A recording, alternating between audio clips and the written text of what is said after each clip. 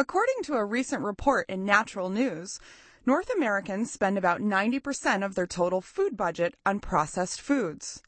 And yet we wonder why we have a healthcare crisis. Processed foods are often crammed with chemicals, including colors, flavors, and preservatives. Apparently, many people don't think twice about filling themselves and their children with chemicals.